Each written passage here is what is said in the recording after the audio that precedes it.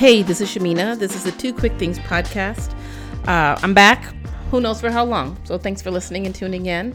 I actually recorded an episode a few weeks ago because I don't know if it was strategic or it was an accident or whatever, but I let it slip, air quotes, that I had a podcast during a work meeting, and then someone looked it up and posted it in the chat, and then I recorded an episode right after that was a little spicy for the moment, and it was maybe a little too real, raw, and uncut about how I was feeling on that day. And so that might be like sometime random, like a bonus episode. I've never done one of those, but I got it in the archive. So I'm trying to get back into figuring out how I want to record this and move about.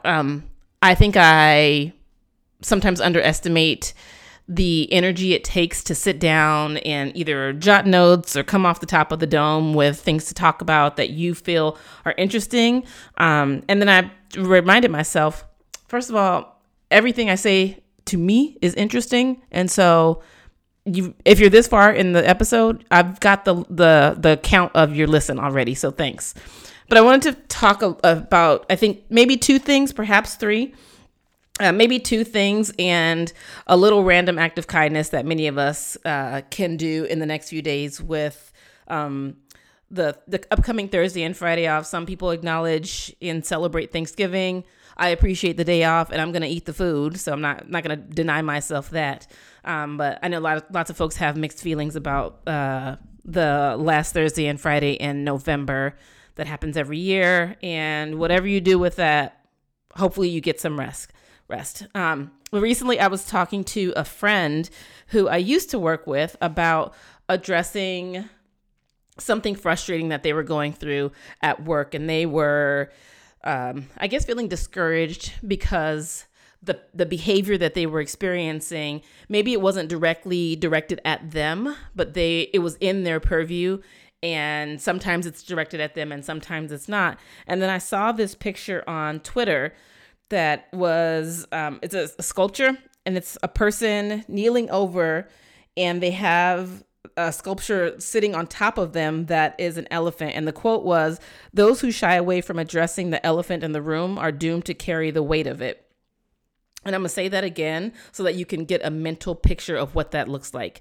Those who shy away from addressing the elephant in the room are doomed to carry the weight of it. And so I shared this quote with that person, and I talked a little bit about my own efforts in being part of feedback loops and cycles. And I realized one of the things that I said to him was giving feedback and addressing things that either happen to you or that you are privy to is, number one, it's a choice. There's no requirement that you address that. There's sometimes in our gut that we feel like we have to address it, or we can't go on, or we start and then continue to lose respect for the person who is engaging in that behavior that is the elephant, if you will. And one of the things I told this person was that if there's a situation that I'm in, and it seems like I'm going to be the only one that's frustrated about the situation or with the person, I'm going to have to address it. There is generally a visceral response from me. And I may not shake the table in the room with everybody else in the meeting. Although sometimes I've found myself appropriately being like, help me understand that, because there's a disconnect there. And the story in my head is this. And I don't want to believe that that's the story. And yet here we are. Literally, I've said those words multiple times in almost every environment that I've worked in. But I said that I can't hold that frustration by myself. So I'm not going to be the only one upset or salty in the situation if I feel like something needs to be addressed, especially if it's impacting me. We going to both have to deal with this, and I may not have whatever the quote unquote right words are or know the right phrase or the right quote. But if somebody's going to be frustrated, it's going to be us. It's not just going to be me. And hopefully that at that point, I can have a conversation. And I invited that person to have a conversation with their colleague or supervisor. I forget the level that this person was at, so that they're not the only person sitting in that frustration, because they then will be carrying the weight of whatever that is until they release it. Because when we don't find avenues to let that go. And sometimes it's not talking to that person. It's sometimes removing yourself from that situation. It's sometimes distancing yourself from that particular conversation if you have the ability to do that. But when we don't do that, I can almost guarantee you, the royal you, is that even a phrase? Whatever, that you are going to be carrying that, and it's going to feel heavy for you. It's not going to feel heavy for anybody else, the person who is displaying that behavior or what have you, because the chances are we assume that they know about it, likelihood that they don't. And what I want to make sure that I try to develop a practice of is people understanding that their behavior, their words, their actions, they impact other people. And you're not always going to hear it in the moment, because some people, they're nervous to share those things with a supervisor or a colleague because they don't know how it's going to come across. But again, my thing is, we're going to be frustrated together, because I'm not going to carry this all by myself, because I'm going to do everything that I can to not set myself up to continually be exposed to this type of behavior. And I realize that means that I am regularly engaging in cycles of feedback, because I don't want to be frustrated. That's it's not simple, but that's like the simplicity of it is like, I'm not in this by myself. I did not cause this behavior or this interaction to go this way. And so we're going to have to talk about it. And I stumble with it, and sometimes my voice shakes. But if you don't know that what you're doing is harmful, it is microaggressive, it is macroaggressive, it has the ability to tarnish other relationships that you might be having, then I'm going to do my best to do my part and share what that is. And it usually is scary. It's uncomfortable. And I assume that I'm going to be the person that's going to tell you that. I don't want to leave it to someone else, like, oh, somebody else probably had that conversation, because that person doesn't have to tell me. And I don't want to assume that somebody else is disrupting something that I have individually experienced. So that's thing number one. Thing number two, I recently went to, I met up with some girlfriends after, many years apart. It was like 2 years. They know who they are. Joy and Teresa, I love y'all. I met them at the Maitachi retreat. So again, shout out to Myleik and the idea of accelerated collisions that was discussed at that retreat. And I had an opportunity to meet with these women again. And I say meet, it was like a 2.5 day slumber party. We went out of town. We met in the middle of the country, because we're at different parts of the country. And when I tell you that these women they mean so much to me. And when we were there, we met up in Chicago. I was thinking, wow, I've only been in person with these women for 2.5, maybe 3 days out of the country in a very curated and unique environment and experience. And we have kept in contact every week consistently, either by series of texts, sometimes they're daily texts, every other day. We FaceTime, we get together and we talk about what's going on in life, the highs, the lows. And they are so consistent. I'm really appreciative of the strength that they provide, and the sisterhood and I know I've talked about this in other episodes, and I'm not going to cry today, Lord willing, and the creek don't rise. But the sisterhood that I feel from these women that I have known for a minute, and it feels like I've known them forever. Like my life would not be the same if they were not in it. And then I was scrolling through, again, I was trying to get some thoughts together for this episode. And I was scrolling through Twitter, because there's a lot of good stuff. There's a lot of trash, low key, but there's a lot of good stuff. And someone tweeted, the Black women in your life are getting by through the strength of a group chat. And then it said, send us money. You can always send me money. If you actually want to do that, you can slide in my DMs, 2 quick things on Instagram, where the show will be. But really, when I say that we are getting through on the strength of a group chat, and it's generally people that we don't see all the time, that is 1,000% true. There are things that, you have a group of people that you can say any and all things to, and they will hold you through tears. They will celebrate you. They will pray for you. They will pray with you. They will laugh with you. They will cry with you and for you. And they will do those things to just uplift you. They will send gifts. They will send videos. And you don't realize how important that is until it's not there. So there'll be like sometimes 3 or 4 days pass and I'll be like, what are they doing? I haven't heard from my girls, and just toss something out there.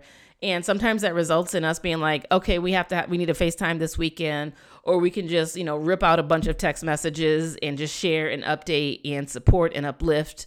Sometimes I know I'm a person who will, I say I will thug up into your phone. If I don't hear from you from a while, or you don't respond, or you say something in the group text that I'm like, what is this? I'm gonna call you, or I'm gonna FaceTime you and be like, are you okay? Like this didn't read as okay for me.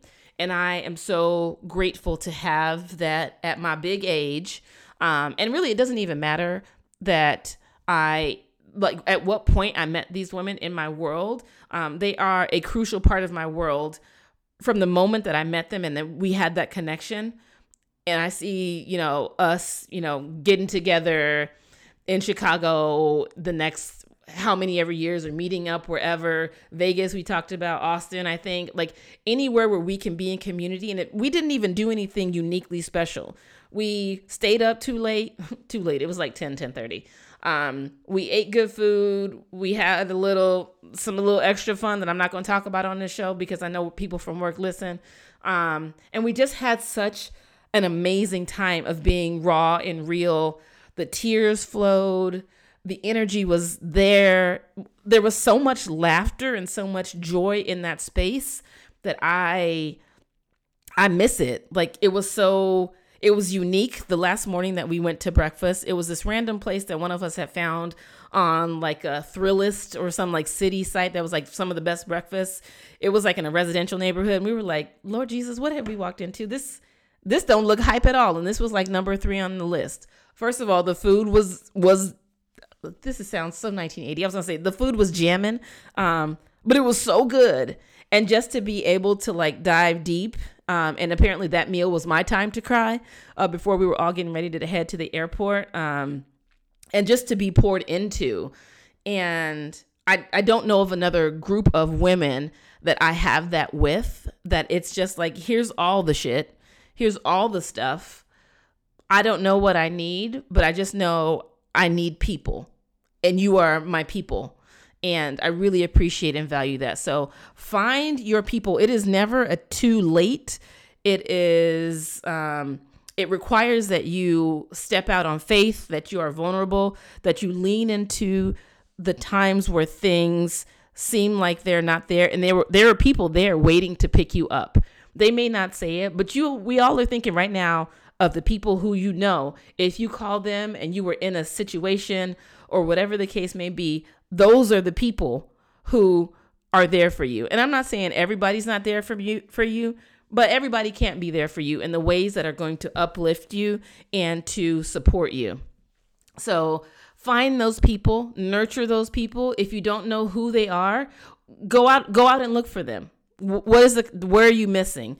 And sometimes it's not the people that you work with. I know it can be like, oh, these are people I spend, quote unquote, like 8 hours in a day with. And I'm like, you can spend a lot of time with folks and those not be your people. So don't feel like the only place I can find people to connect with is at work or at school or at my church. There are people out there when you allow yourself to be vulnerable and move into spaces that are unfamiliar. There are people out there that are yearning for that same type of connection, and they will find you and you will find them, and it will feel like they have always been there for you and with you. And you will feel like you have always been there for them and with them, because it just flows like that. So Joy and Teresa, I thank you. I love you. I can't wait for us to figure out the next time we'll get together, obviously in a safe environment. So yeah, I just wanted to highlight that because that was what a highlight of the month of October for me, for the season that I'm in right now, both in this calendar year and just the season of life. Wow, what a blessing. And the last thing that I'll talk about this episode is the gift, the random act of kindness that I think so many of us can give people in the next week as we come up on like a 2-day holiday, or within the next 6 weeks that takes us through the end of the year. Cancel a meeting. I know you're probably listening to that and you might giggle. Cancel a meeting. Don't bring in coffee. I don't want pizza. I don't want a donut. I'm going to eat a donut if you bring it in. I'm going to have a piece of pizza if it's cheese. But cancel a meeting. Give people their time back. Maybe make a shorter meeting. Go in with, if you have to have the meeting, have an agenda, get to the point. Don't lollygag through it. And then let people go and have some of their time back. So if you're like, excuse me, what can I give some folks, if you have a tradition of giving gifts at work, then do that. But cancel a meeting. I can guarantee you, no one's going to say, oh, I really wanted to have that meeting. No one's going to say that. They may have thought I needed that meeting, but what they're going to do is spend that time doing something else and being productive or, connecting with somebody else in a different way. So random act of kindness, if you're looking for something to do, cancel a meeting. Boom, there you go. It costs you nothing to do that. When I see somebody's canceled something on my calendar, I don't even ask to reschedule unless they do. I'm like, ooh, thank God. I thank you. And maybe I'll shout them some gratitude and I move on with my day because probably didn't have much time for the meeting because I needed to do some work and I didn't want to do it after a series of meetings in a day. So that's it for this episode. You can find me on SoundCloud, Spotify, Apple Podcasts, Google Play, Stitcher. You can follow the podcast on social media. And by social media, it has an Instagram account and it is under 2 Quick Things.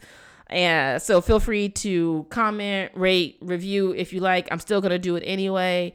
Share it if you feel like there's a nugget in here. If there's something that you want to hear me talk about, please feel free to slide in the DMs and to let me know. I have probably, 15 topics or things worth of comments or episodes to record. So there's no shortage. It's just being this kind of a creative person, which I never thought that I was or would be, is challenging in a different way. So I'm trying to lean into that and get back to recording. So thanks for listening. I'll see y'all in these Instagram streets, this podcast streets. Take care.